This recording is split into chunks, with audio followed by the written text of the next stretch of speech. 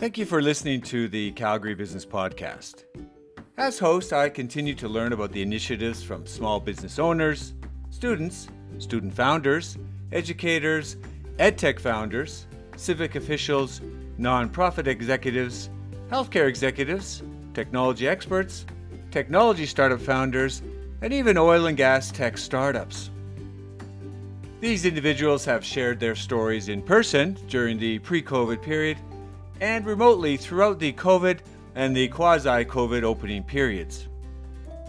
Out of 86 podcasts recorded and released so far in 2021, I had the privilege of learning about the important support network of Woods Homes from clinical coordinator David Williamson during episode 309.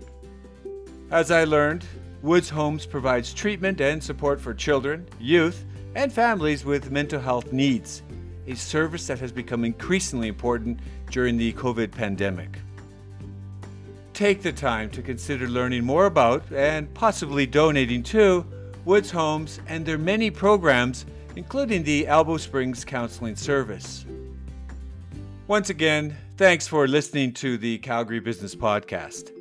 I invite you to subscribe to the podcast from whatever app you access your podcasts, including Apple Podcasts, Spotify, iHeartRadio, and even Amazon Music.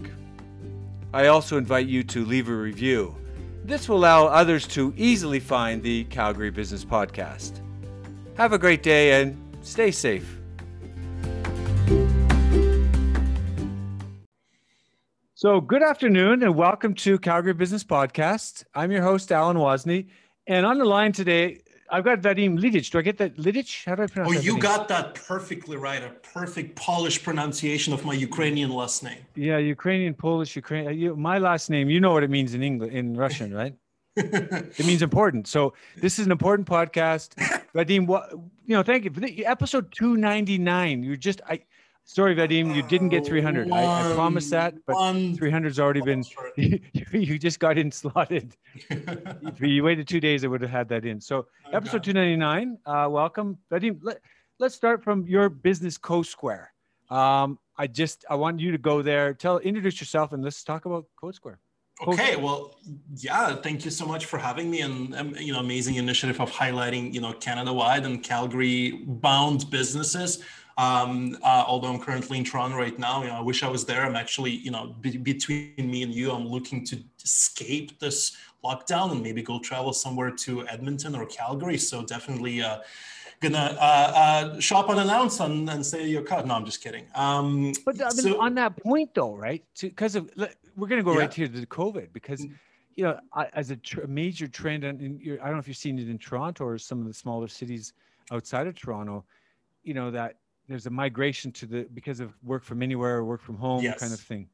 Is that a trend you're seeing? That's the trend that I'm hoping to start or fuel or jump on the bandwagon of, because really no points of me paying, ridiculous rents living in Toronto or, downtown Calgary or, downtown Vancouver. I can get the same Wi-Fi connection from, any other place. And the only reason why I'm not on the, not in Spain right now or Italy is because of the international lockdown. Sure. So I'll start with other beautiful parts of Canada, which I've never been to, by the way, because I wasn't born here. I would love to travel. I'd love to visit. I'd love to, explore. And then, maybe 2-3 years from now, really hit the road and work from other countries and see the world. I don't think there is a reason why we can't. Alan, I really, I think this is the blessing. I think COVID really made it possible for people like you and me that are not bound to a physical office to go anywhere and put in the hours, put in the work, but then go and enjoy something new every day. Vadim, though, see, people say they're complaining about Zoom or they complain about working from home. I worked from 2 years in Dubai, right? The first 2 years, I was there for 7, but the very first 2 years we were setting up office. We had to, because you have to get all your licensing and all that. You can't, you couldn't rent, and it was early days. At least for me, it was 2009. In 2 years, I was working at a coffee shop on the laptop, right? Wherever it was, my office was wherever I was at the Wi-Fi, literally. So that's very real. But people complain. I get it. I understand that your conference is your home or office or whatever it was. People just don't. That's it's been a disruption for a long time now. You know, I want to be sympathetic of office workers because now you're basically expected to be available around the clock, whereas before with all the clunky enterprise software, the moment you log out of your computer station, you essentially can't even get access to your email. At Yeah. least that's how it works from my wealth management company that I was part of in the, fresh out of school. And Yeah. yeah, even if I wanted to work, I couldn't because everything is on the virtual machine and you just can't log in into that remotely. So, 5 o'clock, I'm out. Nobody can reach me now. Anytime you want to send me an email at 3 o'clock in the morning, people just expect people expect other people to be available. And so I think the complaint is usually around that.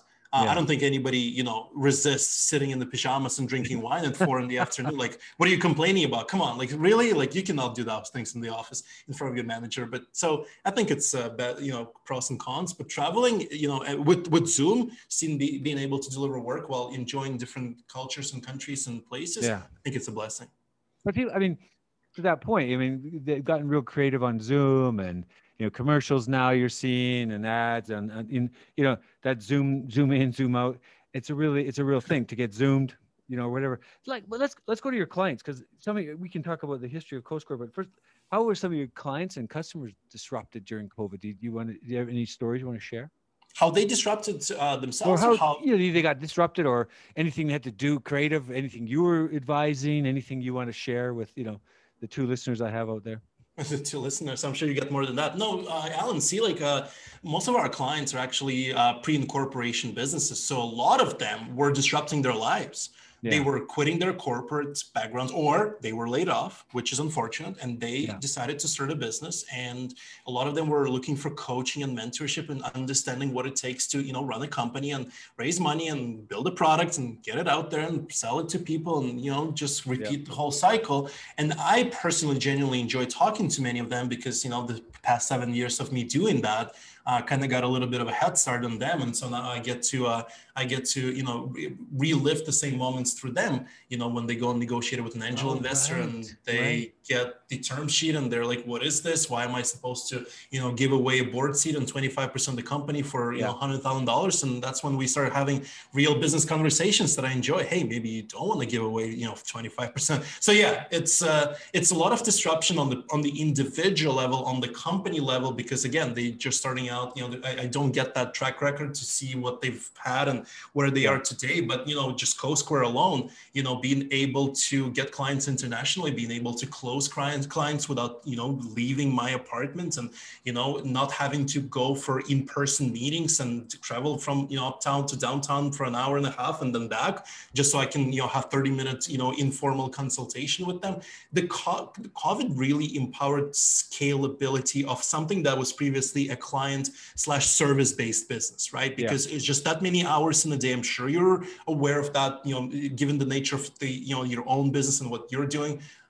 There's only so many, hours in a day with Zoom and HubSpot and just, massive, move towards automation and self-service. We were able to scale the unscalable. I'm still talking to every client. I'm still answering every question myself by typing it with my own two fingers. But man, oh man, can I, batch, 20 or 30 of those in a given day versus maybe four or five on the best day when I had to go downtown. So definitely, Yeah, because that travel time, right? So do you live, I mean, I'm picturing Toronto now.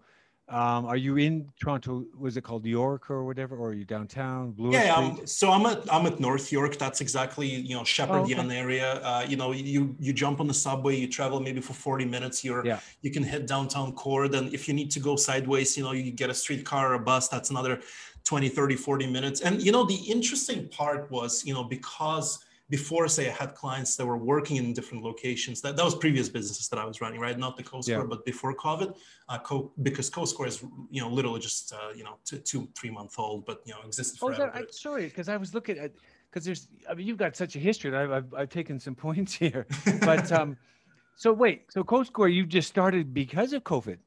So the CoSquare, the legal entity, existed since I believe 2017, and that was always a vehicle, the entity that I used for all the ideas that I had, whether that was legal tech, prop tech, esports, like, just trying different things. But the product, the incorporation for, startups product that I'm commercializing right now really started. And I'm not even gonna lie, I'm looking at my phone right now. The first client inquiry I got on March 5th. Today's May 13th. So it's barely over 2 months old, but there's been multiple iterations. And I actually, I dare you to ask me about all the failures, because I'd love to add value to people listening.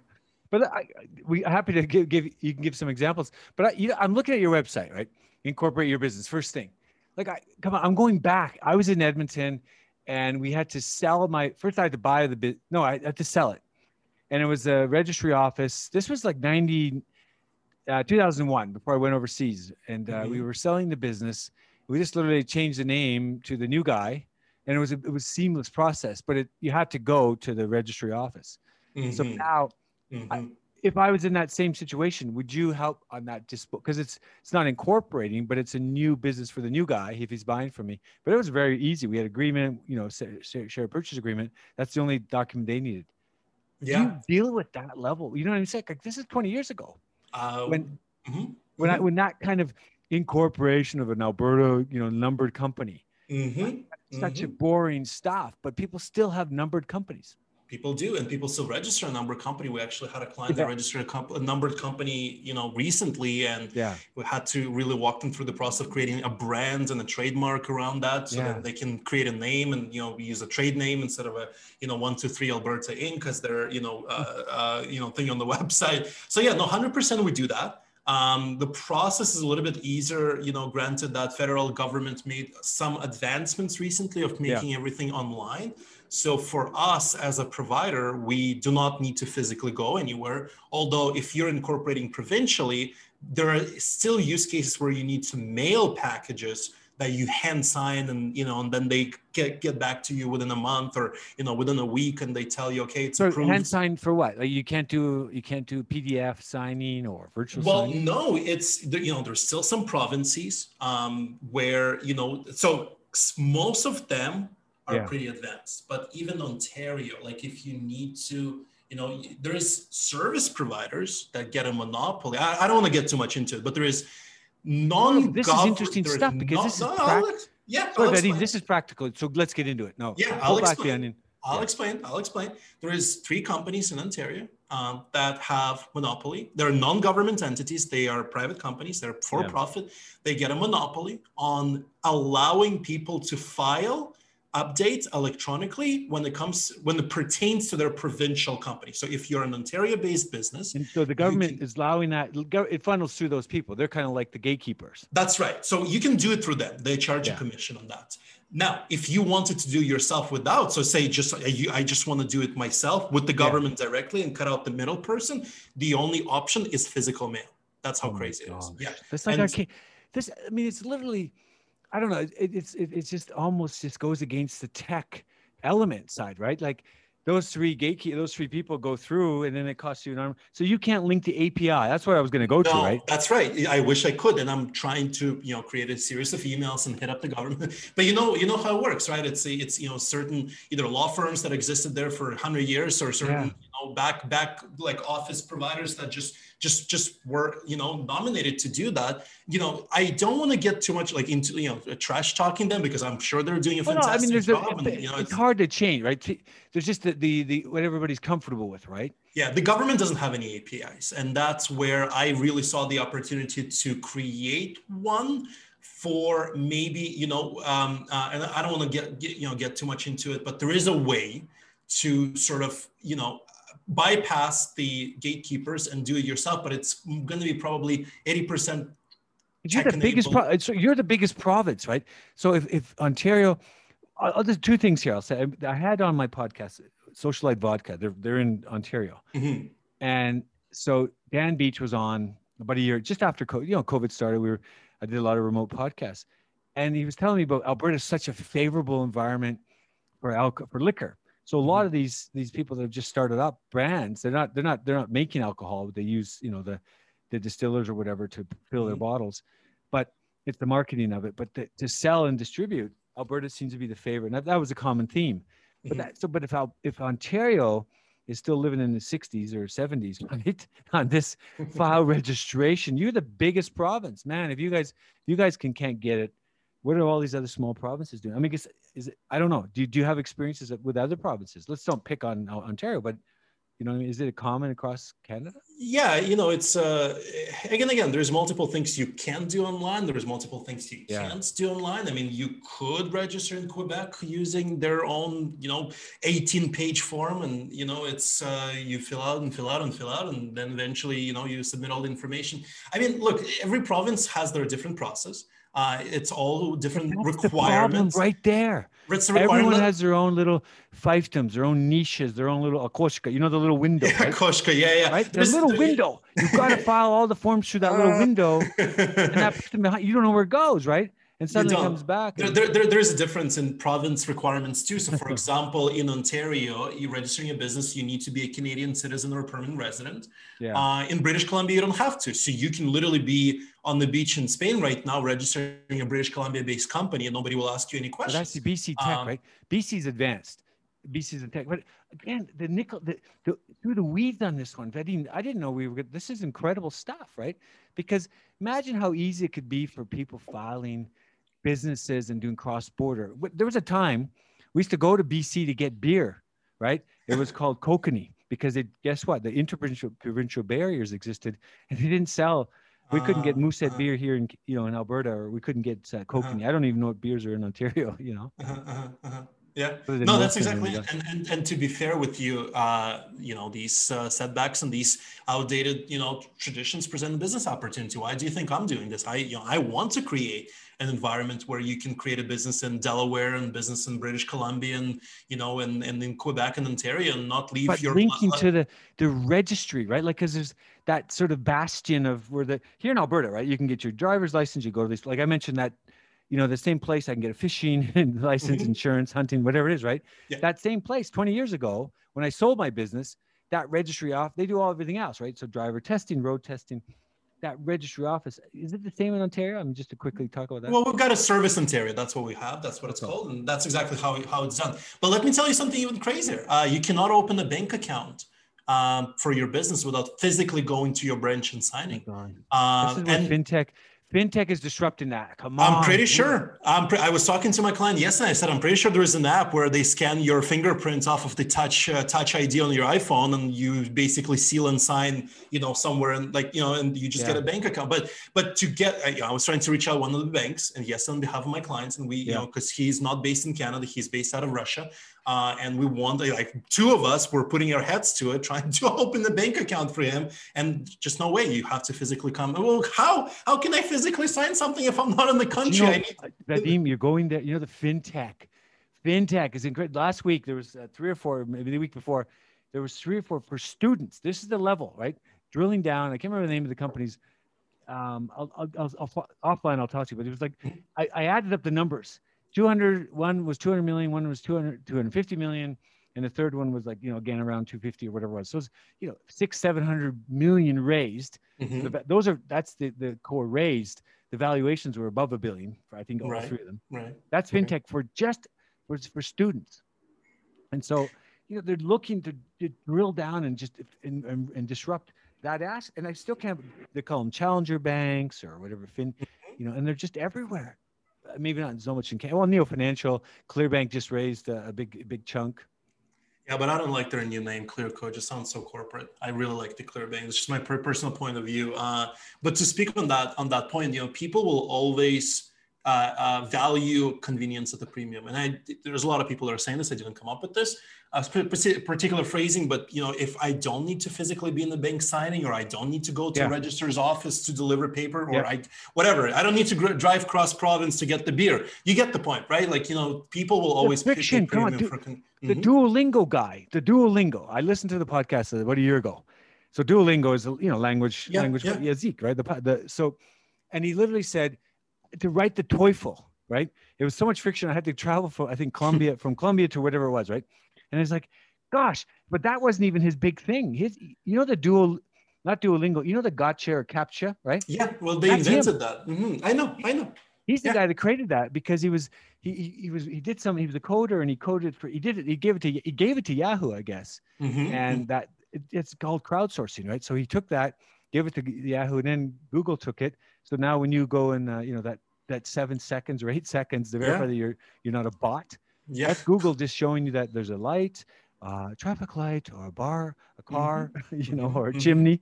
So, but I mean, the point is disruption. So on that basic level, right? That friction, where's the opportunity there? So I like what you're saying, Vadim. Yeah, can you make it easier? And a lot of people are talking about the 10x improvements. A lot of people are saying, you should be 10 times better.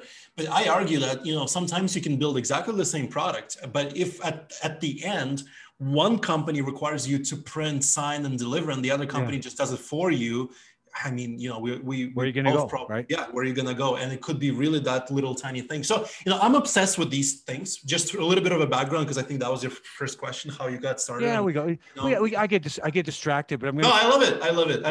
Let's go to your background. Started off in the products, right? And that's why these very little tiny tweaks and just the simplicity, and just looking at my own iPhone and what apps am I paying for? Why am I paying? Why do I prefer, Google over, Google Workplace over, say, Zoho, or why do I like, HubSpot over? It's all comes down to product. It's never what they put in the email or how many times they called me or, what was the, it always comes down to the product. I'm obsessed with building the most simplistic, the most easy to understand, almost the kinds of products that get out of your way, right? The product doesn't need to exist to remind you that it exists. It needs to get out of your way, because people don't care about using products. They care about solving a problem. A lot of people in business still don't understand that. Nobody cares about your products. They care about solving their problem. So if I can incorporate a company, they're not going to care if it's me incorporating their company and me walking on their behalf to the registry office. They're not going to care.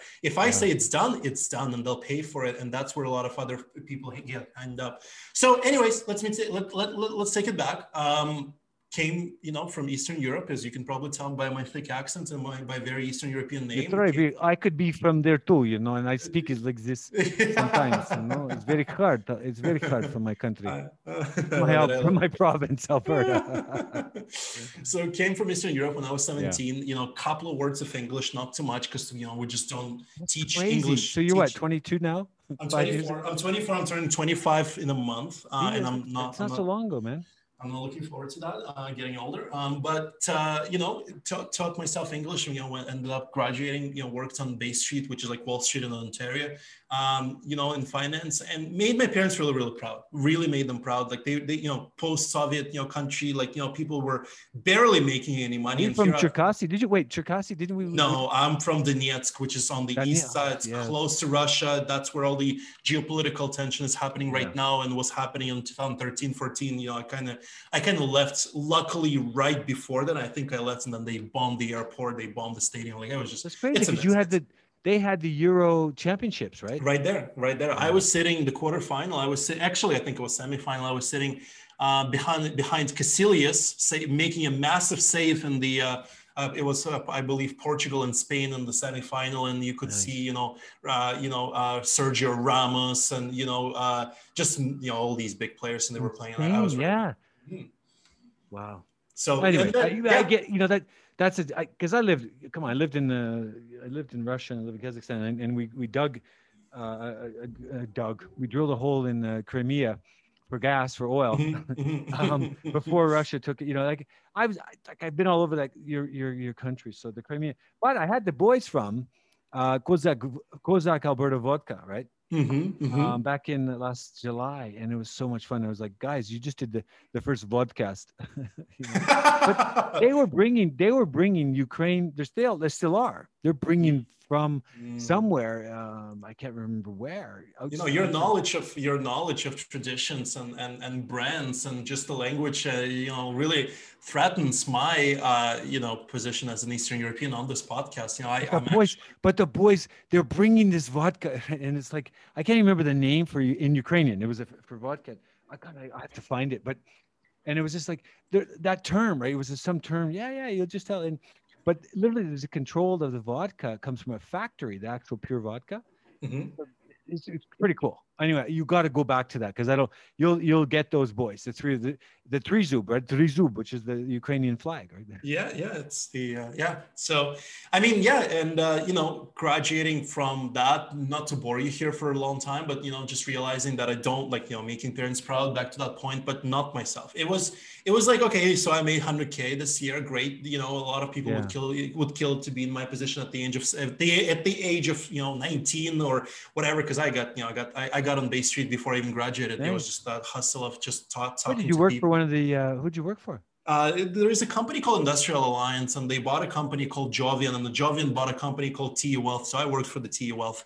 They're just an amazing crew, very client oriented, just super nice people, very small, collective. But they are just amazing, put me on and really gave me the opportunity, and never even asked me where I went. Or what degree I had. I didn't have a degree. I don't even have a degree right now. I have a college diploma. They didn't care. They gave me, the opportunity to be there, and so I learned a lot.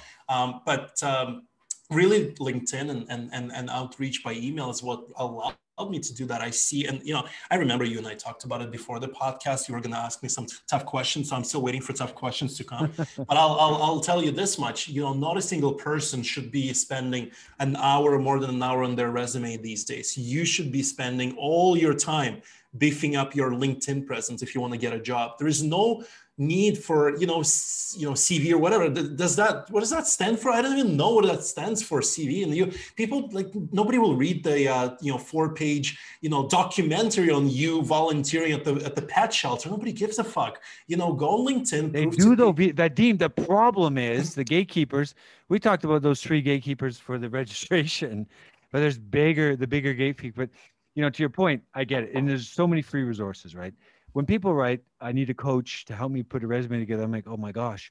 Because first of all, there's a lot of free resources. And second of all, no matter what you put on that CV or resume, there's the auto detect, the ATS or whatever it's called, right? Mm-hmm, it doesn't matter. If you fake it, it doesn't matter. So, that you can put all kinds of things. It doesn't matter, but I'll tell you, Alan, your job as an prospective employees never have to go through the ATS and that system. See, this is what a lot of people get wrong. A lot of schools and colleges. Now, again, I went to Seneca. I'm not going to shit too much on, education system, although I should, and probably I will when I get more credibility on the street. Yeah. But a lot of traditional education is focused on you fitting into the system, meaning let's get all the keywords right. Let's make sure you submit it on time, make sure it's the right formats, and those keywords get translated into, job match, and then you get invited, and here's how you navigate the 3-part, interview process, and then you get a job.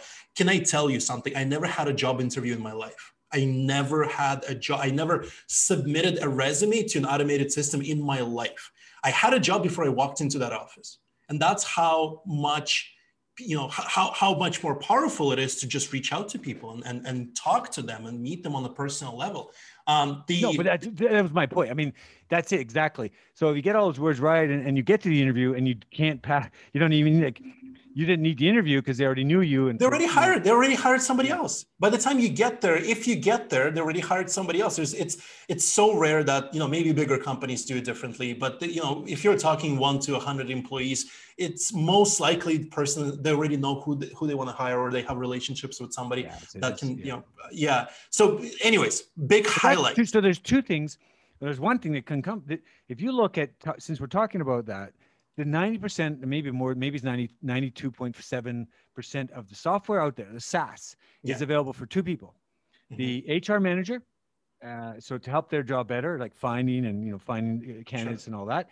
And the second is the recruiting firm. So the software out there, the majority of it, I don't know if you've looked at this, and I don't have a case study or anything like that, but I think my informal view over the last 3 to 4 years is it's really geared not to the candidate or the job seeker, but the job who's looking to hire.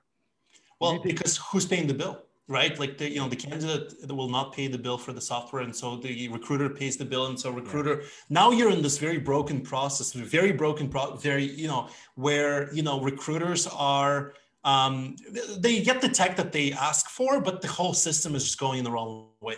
It's just you're not keeping up with the times. I just want to give, a little bit of empowerment to people listening. If you want to get a job tomorrow or next month or whatever, say you want to be a graphic designer, go start graphic designing, and then start posting that on LinkedIn every day and showing different pages or different, pieces of the software that you've designed, or, if you're creating more of a, other graphics, start posting, start talking about your journey learning, start putting out content, man. If you don't exist on social media, then especially on LinkedIn, where you can very easily round up 10 companies you want to work for, connect with their decision makers. Come on, Vadim, the guy that introduced us, was it Josh?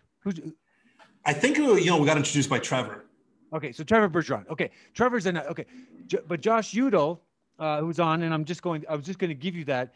He's gone in depth. He's learned coding himself, right? Or was that Trevor? No, Trevor. Trevor did. Trevor learned coding on his own. He's an engineer, right? Yeah, he just said, I'm going to learn engineering. So, I have many podcasts where people just went and learned it, what you said. Thank you for saying that. And you give, the credibility, or whatever you want to call it. The people are gone and done what you just said, but it's rare, right?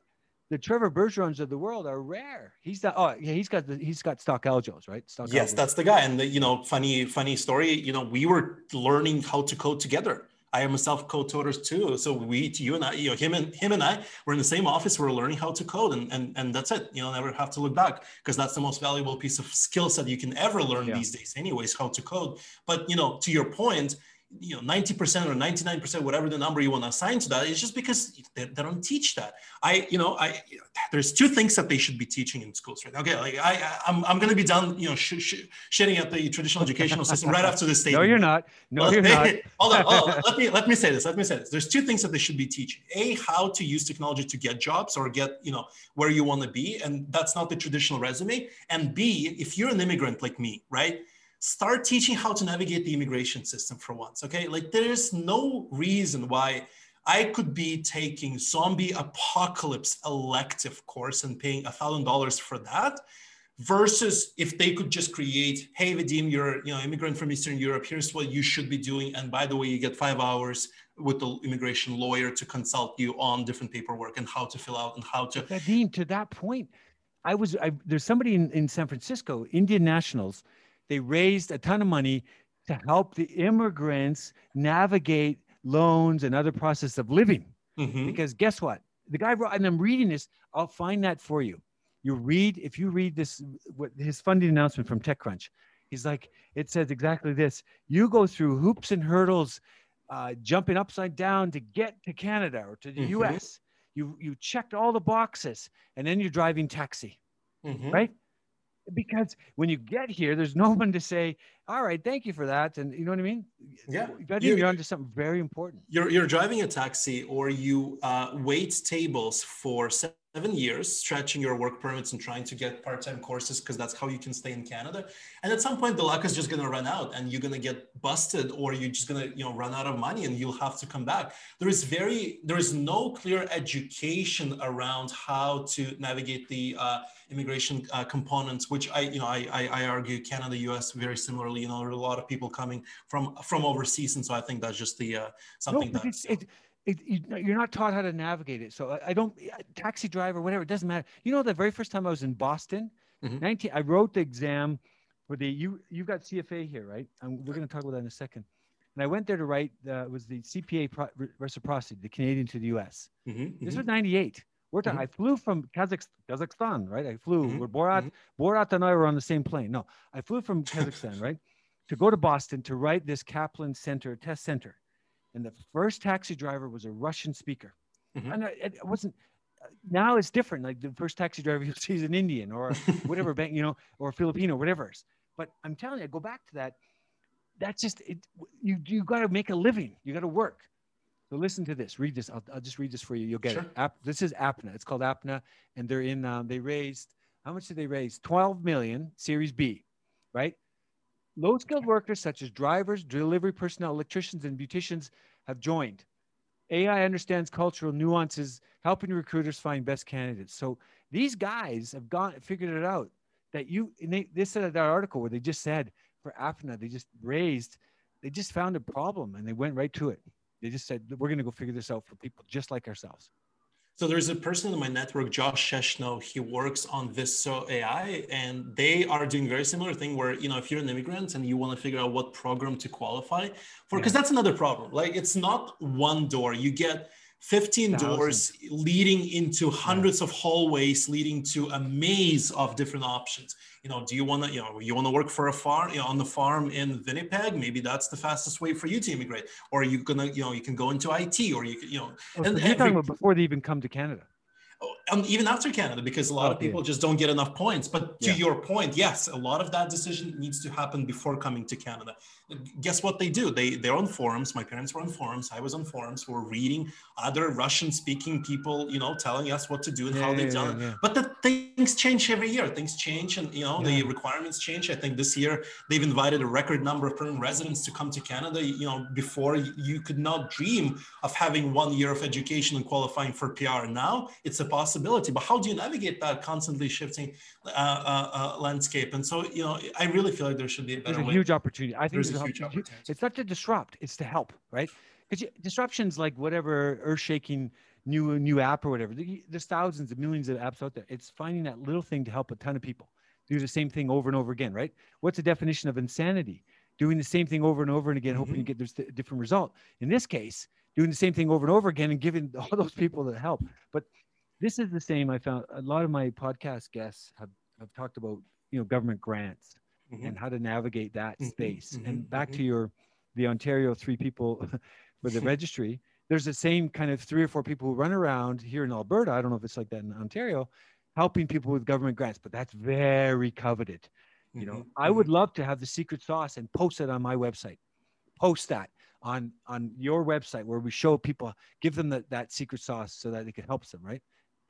Kind of like the do-it-yourself. And I really, truly think that, a lot of things are going into that direction. I mean, there's always 2 categories of people that want to do it themselves, and they are, you can provide them all the education in the world, and then they'll learn and do it themselves. And I just wish that, all these things that we're doing was also geared and open to that, because really where the government is coming from is, hey, you're not going to do it yourself anyways, might as well outsource this to a company that's going to make a profit on helping you. But, some people are choosing to do it themselves. For example, when I came to Canada, we applied for our own paperwork. I never hired an immigration lawyer. You don't need an immigration lawyer to come to Canada. But we spent ridiculous amounts of time researching and learning all that. But you can do it yourself. There's an enormous amount of consultants that charge for, just fill out the paperwork, and then they fail you, and they, negligence is a thing, and they don't get anything because, it's not even regulated properly. But, you get disbarred from the country for a lifetime or for 10 years. And, it's just bad. It's just bad with me. Maybe let's there's opportunity. So, but everything you've just said, it's like, if you could give them the template, and it changes every year, right? So then the API, if you linked it, if the government had that, I don't know, there's somebody protecting something there. Maybe they're not, they're just, the IT guys maybe keeping it his job, who's working for the government, and their systems are archaic. They have to be. If they can't link to someone like you who's starting up a business to help other businesses, right? Well, I don't know what country, Lithuania or another those Eastern European country. Estonia. There you go. Fully digital government, right? Like they're not fucking around. This is e-government. Right? E-government, and then their neighbors, Poland, which is where my mom is right now. She can't even get a work permit approved online. She has to physically drive to the office in 2021. Physically drive to the office, fill out the paperwork in Polish language, and then get a work permit, mailed to her 30 days later. And you're sitting at home for 30 days, wondering if you can start looking for a job or if they're going to reject you or whatever. It's just terrible. So that, there's the white space or the open space. I don't know if you know Wayne Gretzky. I'm sure you've heard of Wayne Gretzky. I've heard of him. So I wrote an article a couple of years ago on the open spaces in sort of tech, right? And one of them was, there was 2, I'll just tell you where this goes, but literally I saw, because I spent a lot of time in India, not in India, but physically, but virtually, in comparing to the US and India. At that time, 2 years ago, it was about cybersecurity. I saw a disproportionate amount of cybersecurity in the US and Europe, and very little in India. And I think the other one was real estate. And so I wrote an article about open spaces, right? And kind of finding that open space. And I looked at, and I said, Gretzky did a great job, because he did phenomenal. Like I ignored it as a Calgarian for the longest time, Vadim. And then when I went and looked at his records, they were just incredible. So I wrote the article. I'm like, find those open spaces in tech, or what you've just described, probably 4 or 5 business opportunities. If someone can just find that, to get in there and dig through those open spaces. But I'll tell you another thing is that there's a lot of reasons why this is not happening. And one of those is regulation. So for example, in Canada, if you're not a licensed lawyer, you cannot create a technology that can help other people with the lawyer-like service. So, there is a organization that's looking out for companies that are trying to do them. And then their entire focus is to shut them down. Now, how do you deal with that? How do you deal with somebody, or, how do you deal with an environment where, you post. Yeah. You go and do the research and post, right? You just do 1,000 posts, like a Gary Vaynerchuk thing. Like you said about the graphic arts guy, go and learn it and post it, right? It's just, that's the only way to get around it. You create a mode of all this information. It's like, hey, that even knows what he's talking about. He did 1,000 posts, right? You know what I mean? Yeah. No, but if you're building you're not going to incorporate, you're just going to give that information. You find it out, post it. You find it out, you post it, right? Yeah, but what's the business model? What's the incentive to keep going? Or not even an incentive, because the incentive could be really, just between me and that person, or just the way I feel, my personal journey. But what's the monetary sustainable mechanism for this? No. I mean, obviously, you got to have something on the side. That's like a side gig, right? That's something you do on the weekends because you just want to prove a point. But then, it's a bit of a waste of time. But yeah. So let me ask you a question. So what are you, like, all the people you're interviewing and all these amazing, entrepreneurs you had on your podcast, like, what are the trends you're seeing right now in tech or in entrepreneurship? How are things progressing? Because I'm really curious to learn from you in terms of like COVID impact on entrepreneurship and like what their number one comment was. Like, is there something that maybe you given thought about, interviewing maybe 50 plus people and everybody says the same thing? Like, is there anything you want to share? Yeah, I mean, early COVID, there was a lot of trends of just pivoting, obviously pivoting online. And then just e-commerce was, people started a bit like, pivoting, people pivoted, they had to pivot. That was a kind of a common theme. We pivoted to online and our business blew up, right? Because they were pre-COVID, they were online already. Mm-hmm. I used to think I had trends in early COVID. I did that they would thrive. They weren't just surviving, they were thriving. I think since the last time has passed, just adopting tech, right? Adopting pieces of tech, using social media more, understanding some of that. I had Tanis Gatsky on with Earth and Flowers, right?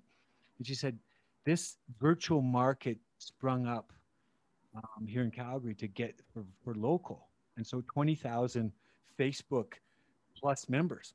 But I during pre-COVID, I joined all these Facebook groups, mm-hmm. and I got very, I thought, oh, this is great. I'll get them podcast guests, and I'll really understand small business. Those groups were just, I got to say that, they're not here to slag them. I'm just like, they're all kind of 2,000 or 3,000, didn't really go anywhere with it, right? Mm-hmm, mm-hmm. When Tanis mentioned this virtual market, it's called Virtual Market. I'm like, wow. So I think I can't really say trends or anything, but there's just a lot. People have a lot, they're just really grinding it out, finding ways to get their business, get their customers, finding ways to really do business. And I think that's it. It's the creativity. I think that's the common thread. The creativity is forced people create a lot of the businesses and people I've talked to be very creative. I couldn't agree more with that. I was listening to Barbara Corcoran from Shark Tank was talking about her investments, and one of these companies, they were selling lobsters. And I think they had a restaurant or something. And obviously that's a no-go, after COVID.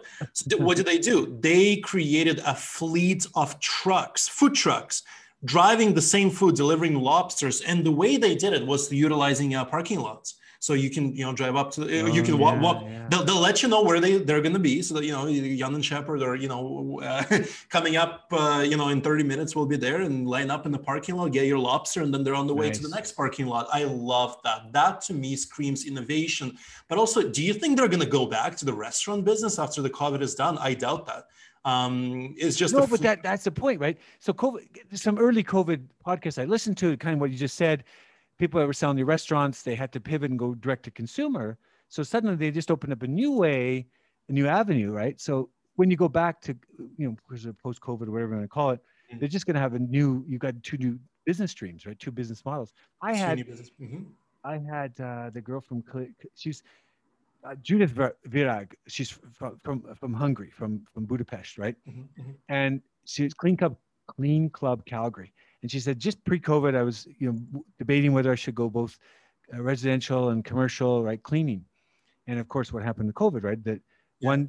one shut down, people stopped having the home, but luckily she'd kept commercial up Hmm. as a business line, and that boomed. She says like during COVID, it kind of boomed because the people need their offices cleaned, even though Hmm. they weren't there. The business, whatever it was, right? I can't remember Hmm. the note, but she just said, luckily, I went and I had this kind of diversity, Hmm. and so that yeah, Well, I think one of my clients, not clients, sorry, one of my entrepreneurial friends that yeah. I really wanted to work with at at some point, and still do, but they essentially were doing a food delivery to commercial office spaces, and it's basically a batching. So one driver delivers 20 meals at the time, massive cost reduction. You don't pay $5 to Uber, you pay something like 10 cents or something Yeah, per yeah. delivery. For it's massive, and the meals, because there's only 5 meals per restaurant that they predefine for the upcoming lunch, like they could just reduce cost dramatically. Anyways, so they were delivering food to office spaces. Obviously March comes, none of that exists anymore, nobody goes to the office.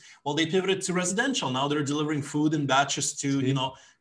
condominium and apartment buildings in Yep. like very tight areas of the city where they can control that at scale. And so I just love how resiliency really demands you to be creative, but how after you get that creative, you're really pushed to be creative. But when you do, you have a real reason to, and then when you figure something out, something new, that creates innovation and progress.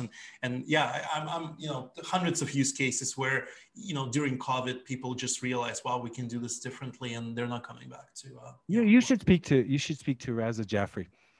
He was on my podcast last year around this time.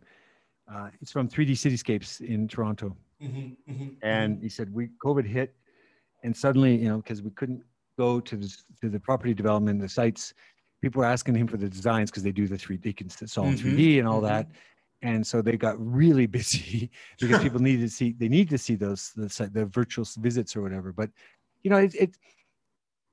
these things happen that I think people got complacent, and there's a lot of stories where people didn't have an e-commerce site, they didn't have any digital presence, right? I don't know, do you have any examples where somebody came to you and said, Vadim, we need to pivot because we don't have any digital presence? Do you have any examples like that?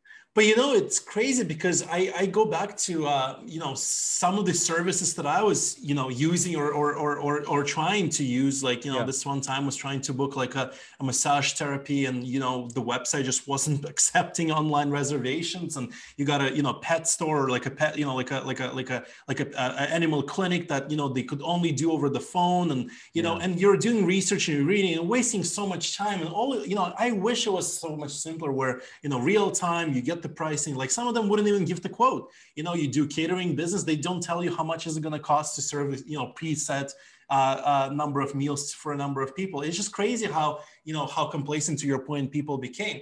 But I was really thinking about it actually the other day, and like, what would I do if I was a restaurant? What? Because I took a walk and I saw a lot of places closed, and I'm saying to myself, if I was one of these big franchises or even small corner shop, like step number one, you just negotiate your lease to completely cancel your lease, because get the government to cover that, because in most cases you could get a rent reduction or just get out of your contract. And then Yeah. the second thing Yeah. is just like pivot and just get a food truck. You can rent a commercial kitchen somewhere. Like, it's not complicated to move your fully retail oriented restaurant into a completely remote direct to consumer business model, but you just need to do it. It's the action that is painful. It's realizing, oh crap, I need to cancel my lease. Oh crap, the 50 years in business that we've developed, and everybody at this intersection or this community knows about our little pizza store, and people come there every Friday and sit and sip wine. Maybe it's not going to happen anymore. It's painful, but it's execution, it's action that a lot of people take. And I think that, the younger you are, the younger your business is, it's easier to do it. When you get up there, when you've been around for so many years, it's harder. So I'm empathetic to that. But at the same time, just creating a food truck delivery, just similarly to that lobster company. But I saw before pre-COVID, probably that you heard the cloud kitchens that were happening in China and India. It was starting to grow. And I remember people scoffing at that. I'd be reading, I was reading about it and sort of the tech news just before COVID, and people are like, yeah, no, it's not going to take off. And then, but that seemed to be the norm today, right? These kitchens have been closed multiple times. People need to, they got to make up for lost time. I think for me that the best way is when the delivery is one, but in other words, to share those kitchens, not a culinary workspace, but an actual kitchen, and create some markets where you share you know what I mean? That maybe the Chinese one day, Russian the next, Russian meal, Ukrainian, Korean, Vareniki or whatever. You know what I mean? Like, but you create this market, a real kitchen in the community. What about the car lots? Why are they not opening up some of the car lots? Like the car lots they're full of inventories, but the used car lots, nobody's selling any online. I said to the car dealership here, I said, your used car lot is empty. Why not open up to the farmers markets? Oh yeah, we used to have it for whatever one restaurant. I said, get 29 restaurants in this community, Northeast Calgary, whatever it is, and get them on that car lot every Saturday, and have a profile on social media. Yeah, yes. Well, if we do it for one car lot, we got to do it for the other ones. Well, just start for one. Start one and have a farmer's market every weekend as much as you can. COVID spacings aside or whatever, right? I think the biggest sort of realization that a lot of people had was just how powerful social media is. I mean, literally the entire CoSquare business model is based on predominantly posting on social media about what we do, and not selling, not trying to DM people, say, hey, buy my stuff, but really just inviting people to follow your journey and, explaining to them different options and educating them. I mean, if any of those parking lots, started together, maybe, a Facebook group or whatever, Instagram account where, parking lots, farmer market parking lots.ca. And there you are, you have all the parking lots that do farmer markets on Saturdays. And then they, take pictures, or odd stuff or interesting new stuff. Park your pots here, right? Park your pot here. Do you know what I mean? Like, park the pot, parking pots. Parking pots. I love that. These parking pots are full. What do you mean? Is that a misspelled? No, it's a pot, right? And you just go with it. And people are bringing their pots. The potluck supper. That's a Canadian thing, right? The potluck supper. The Ziloni Bazaar. I lived in Kiev, right next to the Ziloni Bazaar, and it's the thriving hub of the former Soviet Union. Almost every Tajikistan. I was in Dushanbe, right? The green market is the place to go on the weekends. Create that environment, like you said, virtually online, and you create a thing where you make a spelling error and like, oh wait, didn't he mean this? No, it's pots, right, or whatever that is. So I like that. So you've got your own podcast. Tell me about it. Tell me a little bit about that. Forget the listeners, but just me. Well, I want to tell the listeners as well. And 1:30 a.m., which is the name. It's a brainchild of me sort of staring at the ceiling at 1:30 a.m. for so many days in a row, trying to get my business off the ground and having to educate myself on, the industry that I was not, born into, or, didn't have a professional background in, the legal tech, and just incorporating businesses, but, having to, really learn the ins and outs, and then customer rejections, and, the customers are not signing up fast enough, and all these things. And then I realized, well, other people are probably going through the same challenges as well. We're hearing a lot of success stories, $1 billion raises, having, hundreds. But that's your failures, right? This is like, I love this. You were talking about that earlier, but this is it. You're like, what are other people doing? They're not all raising $1 billion. Well, how do they get there? Because we usually call it an overnight success, but sometimes it's an overnight success 10 years in the making. I am interested in the first 9. I am really, like, my biggest motivation is to know that Mark Zuckerberg failed at his first, idea, the groundhog or whatever it was. My biggest, reassurance is that, Ray Kroc was 50 something when he started McDonald's. Yes. Right. And, he was selling milkshake machines. He was selling milkshake machines to this restaurant. He went there and he's like, why they wanted 2? Everyone else only got 1. Right. And he wanted to know why they were ordering 2. So he went down. I want to know more of that. See, like, I'm not interested to get an advice from Mark Zuckerberg today, because he's a billionaire and he's got massive network. And honestly, he will not be able to relate to my issues of, starting a company and, in 2021 and navigating a COVID, reality and how to do it today. So, I'm obsessed with connecting people that are in the same boat, maybe slightly ahead of where I am. Maybe they're, several months ahead of me. Maybe they launched their company in 2020 and I launched mine in 2021, and I want to learn what's going on. But I also want to expose, and not expose is the wrong word. I want to highlight, I want to celebrate the failures. I want to really reassure people that for you to get to that product market fit, you need to go through a lot of iterations, and it's okay. And, it's not going to work out on your first try. So why don't we get together and interview all the thought leaders, all the successful entrepreneurs, all the thriving founders, and really ask them, how did you navigate the downside, the downturns? What were your biggest challenges? What was the cost of, growing business, and the sacrifices that you had to potentially make with family and friends, and, even tough business decisions. And maybe you, defaulted on, your loan, and you went bankrupt, and now you can't borrow money. And there's so much going on behind the scenes. Give me an example from one of your podcasts where you just sort of said, wow, where you're like, wow, that really could resonate or could help others. I interviewed, and I got a lot of shit for that, and I don't appreciate it, but I interviewed a founder of Planswell 2 episodes ago, and the guy raised $4 million in 40 minutes. Nice. Went on to build a massive company, and because of a alleged, and I'm going to underscore that, alleged sexual harassment allegation within the workplace, they went down to 0. It wasn't his, it wasn't him, it was somebody else, and somebody else was, consensually dating somebody else. And then that person came out and said it wasn't consensual. And there's just a lot of things that happened. And I was interviewing him. The guy started probably about 15 businesses that failed. He finally got onto this track to start a business, which was Planswell, the democratizing access to, every Canadian having a, sound financial plan. Affordably done for them. And they went down to 0, and he had to rebuild his company. And, he started his company in 2015. He went down to 0 in 2019, and 2020, he had to relaunch. So I was listening, and I wouldn't interrupt that, story, because I really wanted to learn.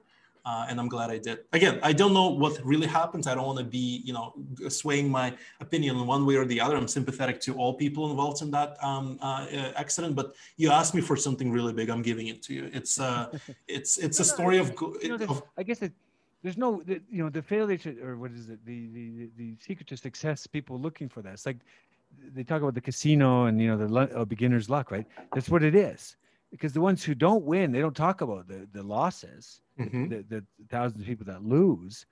The failures are the ones that get put up on the pedestal, and it's the people that grind it out and are just trying to, like, I have a lot of examples where they're just making it through. They're just doing this. They're having fun. They're enjoying it. My podcast, and then something hits, and they're like, Milk Jar Candle Company. She literally was saying, she says, COVID hit, and I was already online, and then people, they needed gifts and things, and so COVID hit, and it really worked out well. Listen to Ashley Stenhouse. She's like making jams in her kitchen, and it went from making jams in her kitchen to these big. We're talking about hot tub size. She's like, yeah, it's just hot tub size. Now we make it in these big vats, right? And she was just talking about during COVID hit, and I had to go and get sugar, and I was like, people were like looking at me thinking I'm, how today, like the gasoline in the US or getting toilet paper, she's like, I'm getting sugar, and I get these weird looks at Costco. So. Well, just to kind of, again, come back to what you said, I truly believe that these are the most successful people that are usually comfortable with admitting the failures. Yeah. I mean, look, Elon Musk coming out saying he's got this disability, and yeah, exactly. And I wish more people talked about that, because we are used to having this perfect, a person on the pedestal. Look at Steve Jobs. Nobody could say bad things about him. But it's only after his death that we realized that he was actually an asshole. Everybody knew that, right? But, just realizing what he was putting his people through and how much of a family sacrifice he made and all that, like, nobody talks about that. And I'm, the reason why I'm reading all these books, and I got a, pretty crowded bookshelf. I wish, we were on video so I could show this to you, but it's all these stories filled with failure that really allowed me to, build my business patiently over the past 7 years, and not give up on the first client, client rejecting or saying it's stupid or whatever. not believing in my idea, because I knew it worked out. It worked out the same way for all these other people. And so for all of you guys listening, guys and gals, if you're starting a business right now, the biggest thing you can bet on is the resiliency. It's really people staying in the game the longest that end up succeeding. Not the most well-connected, not the smartest, not the best funded. I know hundreds of examples and hundreds of thousands of examples of $100 million companies that are got funded and went down to zero, and people that have IQ above the smartest people on earth couldn't execute properly, and the most well-connected completely got the product wrong. It's really the resilience. You need to stay in the game for years before it starts happening for you, so be prepared for that. It's not going to happen overnight, and there's another thing, there is no recipe. There's as many different ways to succeed and fail as there are people on this earth. You can be an amazing operator and never show your face on social media and drive billions and millions of dollars in business. Similarly, you could be a public figure and post daily on social media and let somebody else do the behind the scenes work. There's unlimited amounts of unlimited number of recipes and ways to do things. You just need to find yours. Believe in yourself. So not think that, you should be doing it the same way that Elon Musk did, or otherwise you're never going to build SpaceX. You could build SpaceX, not being Elon Musk, and that's fine. Just believe in yourself. Realize what your strengths are. Don't worry too much about your weaknesses. Hire people that can complement your skill set, and patience, and just stay in the game. Stay in the game, and you'll succeed. But Vadim, I just want to give one last, because I think you did some work with Mars, the Mars Discovery. Can you just shed some light on that? Because I've seen the name out there. Who's behind? Is it University of Toronto or something like that? So it's the joint initiative. I don't know exactly the structure, but I know back in the day, it was the University of Toronto and the province of Ontario, I believe, got together and they created this, for healthcare research, and then they over time pivoted more into entrepreneurship and still have a very solid, healthcare research. Yeah. But it's essentially right now what they do is they support entrepreneurs for free when you're starting out. And I think they got like a bunch of tiers where, if you're early stage, they'll give you advice. If you're, later stage, they'll give you funding and access to investors and even customer introductions. But you hit on something really important there, Alan, is that there's a massive community and massive support network that exists today that didn't exist when Elon Musk and Steve Jobs started out. I mean, there was no venture capital when, Intel started, like the Fairchild guys were basically the bankers, deciding where, who to invest. And there was no such concept as venture capital. These days, you've got an idea, you can raise money. You've got compelling background and an understanding of a problem, you can raise money. You can do so much. So yeah, it's it's funny that you say that although there's so many resources available, I had it was either on the podcast or off the podcast, and I had a discussion with an entrepreneur, and she said, I think it was she, that there's so many of these meetings. You go here to there, you sell the pitch, and then somebody gives you advice, and you go to the next one, and you find yourself just inundated with ideas not necessarily related to your business, and they got too much. Those excess, those resources, suddenly there's just too much out there, versus back to your point of in the early days, there wasn't, and then people just got it and did it. How do you find a balance? What do you say to businesses then?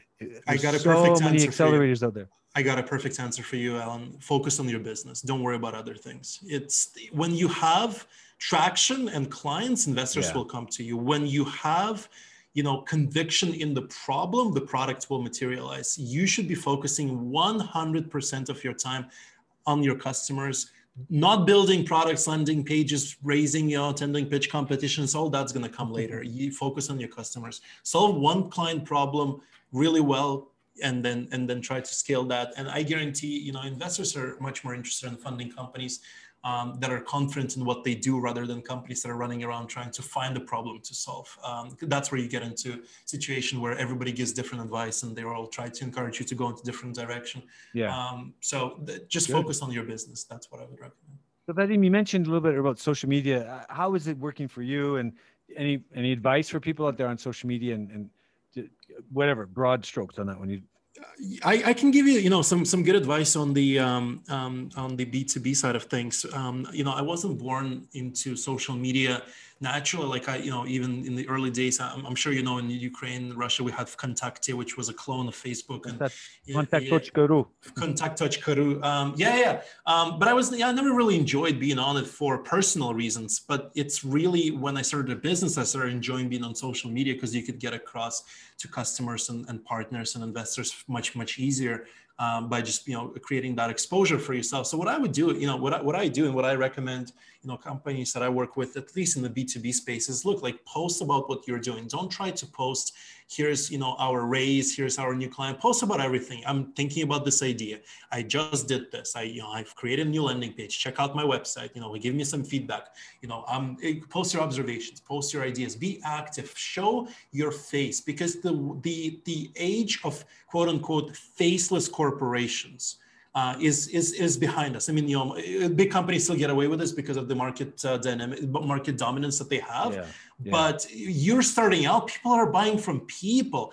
People are doing business with friends. Remember that. It's all about relationships, and the best way to do it is by showing your face, coming on video. Hey guys, Vadim here, I'm building CoSquare. We help companies incorporate. If you're struggling to register a business in Ontario and you want some advice, I've been an entrepreneur for 7 years. I can jump on the call with you tomorrow and walk you through the process. Hit me up, vadim@cosquare.co. I can get more business by doing that all day than I will ever by putting out case studies and white papers and all that. And it's just about a person. I only created a CoSquare page on social media after a long period of time. But initially, it was all me. It was Vadim Lidic posting about what I'm working on, and that's how things went down for years before I even tried to do something more of more formal. And even right now, this is another example. I'm seeing emails that I'm sending personally get way better responses than automated sequences that I am writing myself. So even though the writing is mine, I wrote it, I created it, and I schedule it myself, the response is similar because you can sense it. It's the contextual misconnection or little gaps there that you realize it's an automated email because the person just created something so generic and didn't. What's funny to that point though? Okay, so businesses write emails and they write some pretty good content in there, and in order to share that, there's too much friction. And I came across many examples. Mm-hmm. I'm like, how do I share this? Because I go to their LinkedIn page or their social media page, and that information is not on. I get it. I understand you're doing curated emails and but I'm like, I'm sorry, that should be, I'll do the Gary Vee thing where that content goes on 50 pieces of content. Emails one, and if you got 7 things in there, that just creates seven times 3 different whatever websites you use or social media, right? And you're 100% right. But for people that don't have the bandwidth to produce content, and that's fine. Some people just have that mental blockage. I'm one of them. Like, I'm not going to be able to pump out content daily sometimes, and sometimes I can do 7 pieces in an hour, and that's fine, right? But start with yourself. Start with I am the person. I am delivering content. You're getting it from me. When you're paying my company, you're paying me. When you're hiring us, you're hiring me. That is so much more powerful. Yeah, if you can tweak that, if you can just say, look, instead of saying CoSquare will do it for you, say I will do it with you. Just, I'm part of CoSquare. I'm running CoSquare. Whatever your company, just flip it. Flip the model. Come to it from a 1-to-1. Make customers. My girlfriend said that. I really loved her for that. I love her for other things too, but she really said this. Every customer should feel like they're your only customer. I truly believe that. Scale the unscalable. If you need to take all your time just to talk to people and reply within 15 minutes of them texting you. Again, texting, right? Not sending you an email and then your assistant passes on and CRM and somebody picks it up from the support. No. Text me right now, 647-505-0070. You can text me. That's a Gary Vee. No. But I'm not saying you did. But I'm not doing curated newsletters like he does. Like, I'm not going to put you on some sort of distribution channel. No. If you're my customer, I allow you to text me right now with your questions. I will personally reply to that. That's how much I love my customers. That's how I really feel people should be doing. I love that line. So can we give a shout out to your girlfriend, because I love this line. I'm going to say every customer should feel like they're the only person. Yeah. Her name is Asel. Her name is Asel. She's originally from Kazakhstan. A wonderful person. Asel. Okay. Привет, Asel. Рахмет. All right. Anyways, Alan, I gotta go. Unfortunately, somebody is waiting for me downstairs. Yeah, no, this has been really fun. I really enjoy this. So how do people find you? How do they find you before you shut off your business? I just dropped my phone number, so you can do that, or you can email me at vadim@cosquare.co. And I'll probably, once the podcast is live on LinkedIn or whatever you want to post it, I'll just come out and share I'll show my face there for sure. But Vadim, thanks so much. Thank you so much. I really enjoyed this. Really been fun. Thanks, man. Have a great day. We should do more of this. We will. Cheers. Cheers.